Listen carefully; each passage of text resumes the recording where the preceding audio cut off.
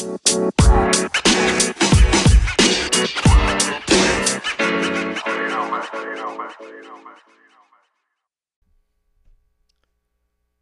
everybody, and welcome into this edition of the Sports Detective Podcast, hosted by yours truly. So, did you not get enough of the match this weekend, the golf? Tiger Woods, Phil Mickelson, Tom Brady, Peyton Manning? Who knew Tom Brady wasn't good at golf? That's something I think we all learned, or just didn't know about. I really don't care, but a lot of people really enjoyed seeing him suck, even though he's probably better than most of the people that enjoyed seeing him suck. But whatever. But if you didn't get enough of your golf fix this past weekend, you're going to love this podcast. Got a little 15-minute narrative on John Daly and his golf career and kind of, what made him famous and what made him special and all of these things. And then we're ending the podcast with a little bit of a rant about just kind of a weekly sports update, kind of the return to sports. And yeah, I just kind of rambled for about 10, 11 minutes on that. So even if you don't want to listen to that, please listen to the John Daly part. Might be the best 10, 15 minutes of content I have made since starting this podcast.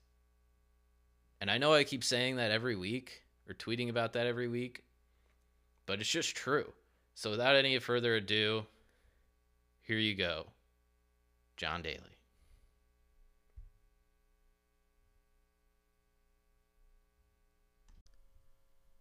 John Daly, the bad boy of golf, if you could ever think that was possible. If a country song was a golfer, it would be John Daly. He famously smoked cigarettes during PGA tournaments. He was known for his unique swing. Most golf experts would say his form is appalling with his exceptionally long backswing, but he made it work as he drove the ball farther than any other golfer in the 90s.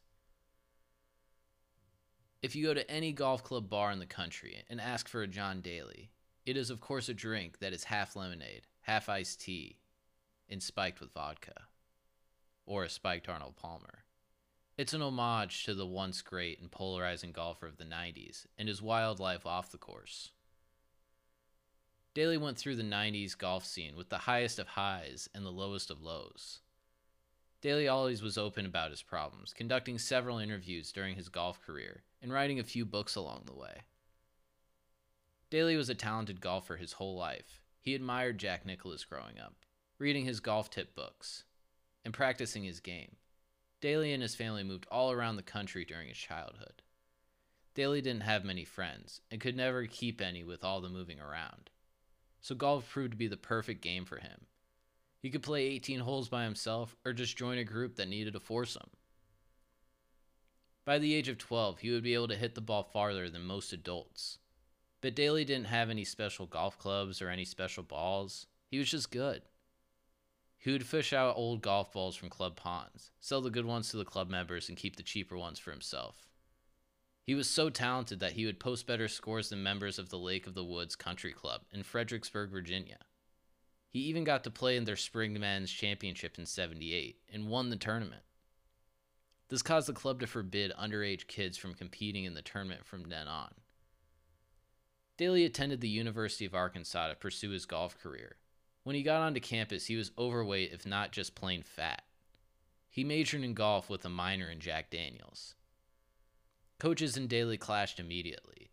He would outperform other golfers and qualify for road trips, but the coaches would make John do more to earn his spot, such as getting John to direct his long drives to actually get on the fairway, something he wasn't that good at doing.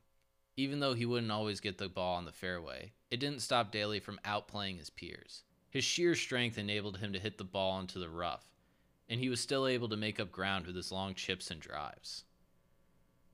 By his junior year, coaches were upset with his lack of commitment off the course. They made John convert to a strict diet. Daly went from drinking beer to just drinking Jack and Cokes, a dedicated move that shows his true commitment to the sport. John also said in the doc from ESPN that coaches told him to smoke cigarettes to deter his appetite. The strategy worked all right, as John Daly hasn't stopped smoking cigarettes since. But hey, at least he lost some weight. Daly left college in '87 without getting his degree, which he probably wouldn't have gotten anyways, as he never attended class. He won the Mizzou Open in '87 and began doing minor tournaments around the US. He also married his first wife, which was a total disaster. They divorced after a few years, and John began golfing overseas in a tournament, where he was very eager to mingle with other singles. At this event, he got shit-faced drunk, trashed his hotel room, and remarkably still was able to win the golf tournament. When Daly was able to get back to the US, he got his golf game back on track by winning the Ben Hogan Classic in Utah and finishing well in other tournaments. This led John Daly to joining the PGA in '91, and more importantly the PGA Championship in August of '91, his first major tournament he played in. Daly was a rookie on the tour. However, he wasn't supposed to golf in the PGA Championship, as he was the 9th alternate for this event. So with a few breaks here and there of golfers not being able to play or show up to the tournament, Daly was able to make his PGA major debut. So on short notice, he had to drive all night from Memphis to Indiana to be able to compete in the first round on Thursday. This proved to be monumental, as Daly was able to win the PGA Championship. Keep in mind that this was a course that Daly had never played on before, and he was up by as many as 5 strokes. The Crooked Stick Golf Club in Camel, Indiana, benefited Daly's style of play with it being a longer course, meaning Daly's long drives gave him an advantage over the field. This was the first time that the world was introduced to Daly's unique golf swing, his blonde mullet, and its anti-country club demeanor.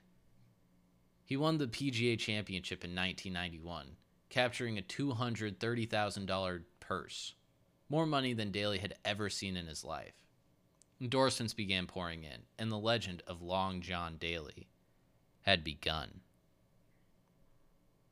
They called him Long John by how far he could hit a golf ball, of course. The recent success and money flowing enabled Daly's boozing and gambling habits. Daly was instantly brought into the spotlight and given stardom before he deserved so. But that's how things are in golf. We are always looking for the next it golfer. Now in the PGA, every time a young golfer gets on a hot streak, we prematurely pin him as the next great golfer after Tiger Woods. A name like Rory McIlroy may ring a bell. The same goes in the 90s post Jack Nicklaus. Fans wanted Daly to be a star because he was so unique. His style was something golf hadn't seen before or since. His blonde mullet, mixed with his white trash mustache, blended perfectly into his golf swing, which looked like he tries to hit the ball as hard as he can. Which is not how you're supposed to golf, if you know anything about golf.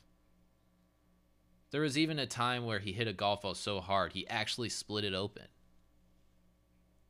More expectation and eyeballs on his game led to more pressure on the young golfer. This pressure brought more bad than good. He went from 0 expectations to potential tournament favorite expectations. The next few years of his career brought several ups and downs. His life began to become more of public record, mostly because he was around people that would be able to chronicle it. If there is one thing people knew about John Daly for sure, is that he loved to have a drink. Or 5, or 7, or 10. This is just how things worked in his world. Play a round of golf, have a drink. Play a few rounds, have a few drinks. He even said in an interview that he had addressed his problem with alcohol, stating that he no longer drinks Jack Daniels and hasn't had any Jack since 1990. Stating that he used to drink a whole bottle in one day. But now it is okay, as he switched to beer full time, so he could still get his booze fix. Daly admitted that he only drank during a golf tournament one time he remembered. He also stated that there were other times he was hungover or still drunk from the night before, but only one time he drank during an event was at the LA Open. Daly had golfed the back 9 to start this round. He was playing terrible. Shot 3 over par. Daly, frustrated with his performance, stormed into the locker room before he had to do the front 9. In the locker room, he chugged 5 beers and went back out to play his last 9 holes. After drinking a few beers to loosen up, so did his game. Daly came out and shot 4 under on the front 9, propelling his score that round to 1 under. In '92, other than 1 or 2 good performances here and there, he had a terrible year in golf. From mid-June to September, he missed the cut 5 of the 9 events he entered. However, he did conclude that season with a win at the BC Open. This added another big purse for Daly to enable his drinking habits. Earlier that year, John had become a father, but fatherhood didn't change much of John's personal life. He still drank heavily and didn't take his golf game as seriously as he should have. In December of '92, Daly hit what was his first rock bottom incident with alcohol. During a Christmas party at his home in Castle Pines, he and his wife got into a nasty fight. According to reports, after becoming sloppy drunk, John pushed over a big screen TV, punched a few holes into the wall, then shoved his wife into the wall while pulling her hair. He had to leave for a few days just to clear his head. When he returned to Castle Pines 4 days later, the story had hit the newspapers, and John was arrested for third-degree assault. After this incident and getting heat from the PGA, John entered into a rehab facility for 30 days. He couldn't admit that he had a problem, as most addicts typically do. Daly was able to resume play in '93 after this incident and finished third in the Masters. After this high note, Daly's personal life took a fall as he divorced his first wife, which definitely had an effect on his golf game. He had an incident in Hawaii where he struggled on the 11th green. After failing to get the ball in the hole, Daly picked up the ball without finishing and went straight to the 12th tee box. This incident resulted in Daly getting suspended, again, with no set return date. Transitioned into '94, he had another up and down year, finishing well at some events but missing the cut for the US Open. He had another down moment in his career where he wrestled a 62-year-old fan in the parking lot who accused him of deliberately shooting his tee shot into the group playing ahead of him in that day's round. After this incident, Reebok and Wilson cut their deals with Daly, costing him over $3 million annually in revenue. Transitioned into '95, where Daly's golf game was still subpar. However, his personal life seemed a lot better. He since remarried and was clean and sober and seemed healthier. Well, healthier in the fact that he wasn't drinking. His eating habits were horrible. He lived off of fast food, chocolate, and Diet Coke. With most addicts, when they get off one vice, they end up attaching themselves to another. Daly would eat anything with chocolate in it or on it. He still smoked cigarettes and upped his Diet Coke drinking to supplement the belly fat that would have been reserved for beer.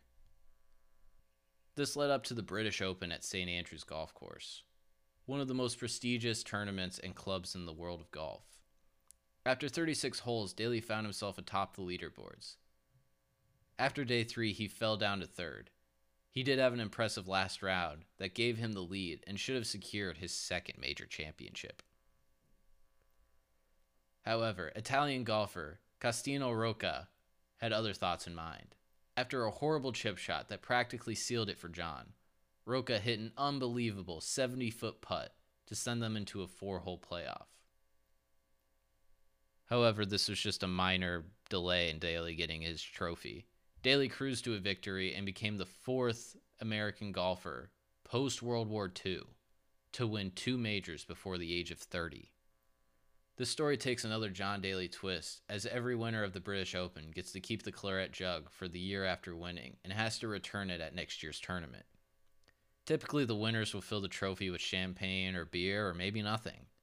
John Daly, of course, filled the jug with chocolate ice cream to celebrate his victory. After his '95 championship, his golf game once again was up and mostly down the rest of his career. See, another vice that John Daly acquired or didn't give up when he stopped drinking was gambling. So when John would win a big tournament like the British Open, it would enable his gambling habits. Losing big money on slot machines and in blackjack would distract John and cause a lot more inconsistent play over the next 2 years. It ultimately ruined his second marriage and got John back on the bottle. Daly said in the ESPN documentary Hit It Hard that he lost over $50 million gambling. However, even with his struggles, Callaway offered him a sponsorship deal. They would do so on the basis that he stay clean, and they would wipe away his gambling debts of over $2 million. This led Daly going cold turkey, which led to withdrawal, and in 1998, probably the biggest televised instance of Daly's rock bottom. During the first round of the Greater Vancouver Open in '98, Daly was visibly shaking and crying. Even though he was struggling on the golf course in the late 90s, incidents like this brought along sympathy from fans and players. This brought him a new kind of celebrity. Of course, he still had his vices, but chocolate, Diet Coke, and cigarettes was better than Jack Daniels and groupies. However, this was short-lived in '99 when Daly broke his sobriety and divorced yet another wife. When Calloway learned that John was back on the wagon, they demanded he stop drinking and seek treatment and go back to rehab. Daly refused, and Calloway severed their ties with the golfer. Daly continued the rest of his golf career in the 2000s with his typical up-and-down play, having a few bad years where he wouldn't make the cut in several tournaments, but he would counter those with good stretches of play. He even won Comeback Golfer of the Year in 2004. He continues to golf and has found other things in life that make him happy after golf, like making 2 country music albums. He still has his vices and continues to go off and on the wagon, as he did in his playing days. However, as he has gotten older, he is in more control of his drinking and gambling. John Daly isn't afraid or ashamed of anything he's done in his life, and he said so in the ESPN documentary Hit It Hard. Hit It Hard is also the name of his most popular country single, and it is also John Daly's approach that he took to his golf game. As recently as 2018, he made news when he withdrew his name from the PGA Senior Open, upon his request to use a golf cart being denied because walking the golf course is part of the sport of golf. John Daly lives in Arizona, and for as long as he lives, he is going to continue being, well, John Daly. His fans are going to drink Arnold Palmer spiked with vodka, and he is going to drink Jack and Cokes and smoke cigarettes. And when in doubt, when he gets on the golf course, or if life gets rough, there's one thing that he is always going to continue to do while he's still here, and that is grip it, sip it, and rip it. Okay, I think I'm going to start ending every one of my weekly podcasts with kind of like I guess just a week in sports review or something, or a weekly sports update or something. I don't know. We'll just see what happens. I'm doing it this time for more content. Congrats to you for listening. You got a few extra minutes of content from me. So what's been going on in sports this week? So I think we've made a lot of progress in our returns to sports. NBA seems like they've set out a plan where it's like late July, August they're coming back. Not necessarily sure what kind of format they're going to go back into. It appears that, from what I've heard and read, mostly heard, they're going to come back, but it's going to be some sort of World Cup playoff format where they're going to bring back, 20, I think it was 20 teams, and they were going to have like 4 or 5 like pools, and then they were going to do that and play 8 games. And then from then, I really don't know what happens from then, but it seems some sort of cup play, and then it's like they score points and you go on based on the record advanced. I think that'd be a good system if you did that to get to your top 8 seeds in the playoffs, and then you go and you have your top 8, because that's essentially, if you're going through normal basketball, it's essentially eliminating the first round. So if you take your top 8 and then you do your regular 7-game format, I think that would work. I don't necessarily know how I like doing that playoff format all the way, because it's like, I hear that thing where it's like, oh, this is an asterisk, and it's like, well, first off, anything LeBron does, if he loses, just this the way the world works, they're going to be like, oh, you should have gotten this one, LeBron. And if he wins, it's like, well, it's the asterisk season. So it's like, if the Bucks win, the Clippers win, or the Lakers win, I think the majority of people will be like, all right, this cup was a success. But if it somehow ends up being like the Toronto Raptors and the Houston Rockets in the NBA Finals in this weird cup format, it's a failure. So I really don't know where to go from there. The NHL came back. They have 24 playoff system. I don't pay attention to hockey, so I'm not going to talk anything about that. Football, there's been some football news. And here's the thing with football. Football is going to start feeling a tiny little bit of like heat, because right now, this end of May, late June window, that's kind of when these guys start getting together, start doing their workouts. Every week from now on that they aren't, getting stuff done, they are starting to get closer and closer to being behind, if not just being flat out behind. So we have this weird thing too with the whole return play of sports, where it's like the NBA is like, hey, we are going to come and we are going to go back late in July and we are going to do this bubble thing, right? And that's kind of confusing to me because it's like, well, kind of that August, September range, they're going to start having football hypothetically, and they're just going to have them in their big stadiums. And I saw today that Texas was going to allow pro sports, but they were going to have it at 25% capacity. The athletic director for Iowa State said they were going to have it at 50% capacity. So we'll see what happens here, because it's like either the NBA is being just like overcautious, which they might be, then they are going to be, it's kind of like, hey, why go into this big bubble system if you could have just kept everyone traveling back and forth and then you would be fine. But maybe there is the thing too where it's like, hey, they're playing inside versus the football, they're not as worried because they're outside. So I really don't know what's going to happen there. Baseball is the farthest. They are the farthest sport from coming back. They don't even know how they're going to generate their salaries or what's going to be the players' cut. Because here's the thing. So this whole thing came out this week. And first off, it's like the MLB Players Association and the owners, it's like Democrats and Republicans. They just aren't going to get along. They just aren't. And there's a huge, long history from back. It goes all the way back to the dang near start of baseball, where these owners, every single chance they could get, would always try and short all of these players. All the way back. Trust me. All the way back. I just started reading a book about it last night. All the way back, they've been trying to short these guys. So if you're like the players, you're like, okay. Because there was this thing that came out this week that was like, oh, we are going to cut everyone's salary from this. So it's like the people on the lower end of the scale, they're like, oh, okay, I'm only losing like 20 grand. That's not bad. But if you're someone that's making like, I think it was 32 million, you're getting cut down to 7 million. And this is where the thing where you actually have to side on the players for this. Because the owner's first proposal was, hey, we are going to give you this low ball offer proposal to get back just so we can get bucks, even though we know you're going to reject it. And that's what's really crappy about this, is because their priority was like, hey, how can we somehow shave a few dollars and keep more of our profit first before our priority should be getting baseball back? And baseball's really going to struggle here because baseball has no plans. These guys are far apart, and baseball needs to happen. It needs to happen. There cannot be 18 months without baseball.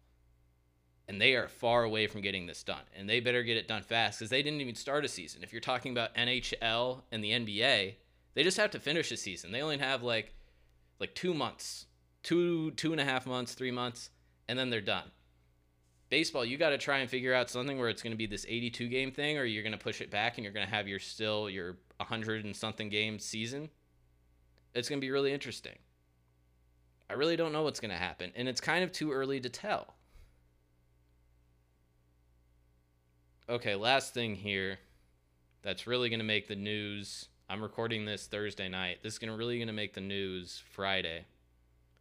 So I was scrolling through Twitter just about an hour ago. Damian Lillard went off on a bunch of people.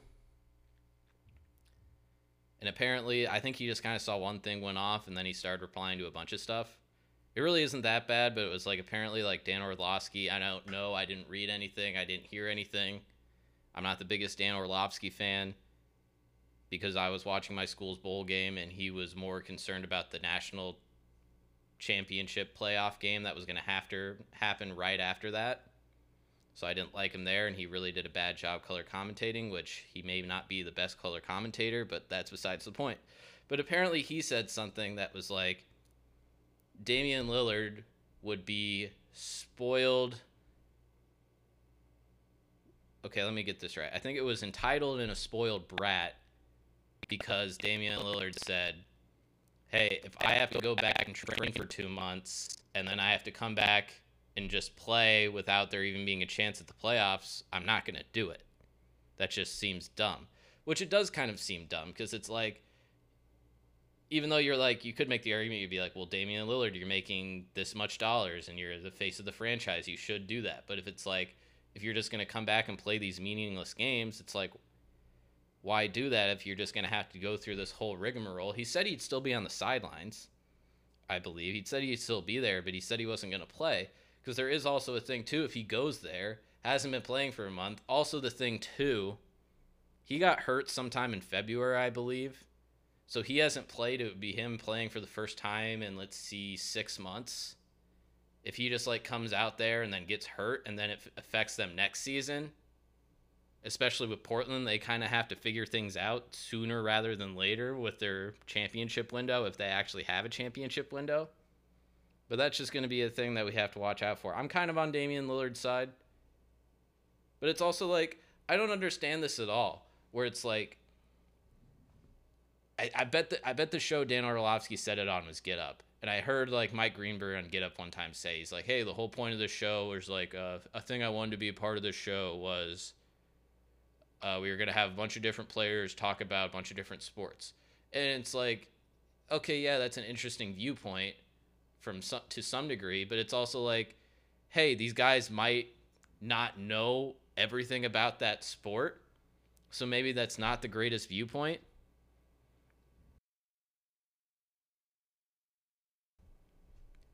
I remember watching after the NBA trade deadline earlier this year, and they had I can't remember the football player's name, but they had him because Andre Drummond got traded at the deadline, and Andre Drummond had this tweet that was man, no loyalty in this league, man. Kind of one of those things, and it's kind of it was more of a thing when I saw it, was Andre Drummond just literally did that to act like people were trying to he pretty much did it for likes and retweets. That's essentially the gist I got from that, because if you're Andre Drummond and you know anything about your life, literally his life, you would have known that the Pistons were trying to trade him the entire freaking season. And he also said a thing in that where it was hey, there's no loyalty, and it's okay, but your contract, the reason they were trying to trade you is, one, they're trying to move on to their next generation of their team. And it's also, my question to Andre Drummond would be, were you really going to re-sign there after the season was up? I don't think he would have. I doubt he would have. He would have tried to go into the free agency, and then it's if you look at it at that point, it's okay, who's not being loyal then? The team or you, Andre Drummond? And all the football players, essentially getting back to my original point, were oh, God, I agree with Andre Drummond so much. Yeah, fight the power, screw the billionaires. Because it is always pretty easy to say, hey, screw these billionaires.